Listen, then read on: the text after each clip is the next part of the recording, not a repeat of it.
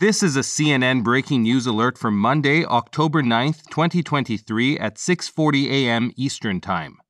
Israel's defense minister says he's given an order for Gaza's complete siege, saying on camera, quote, "We are fighting barbarians and will respond accordingly."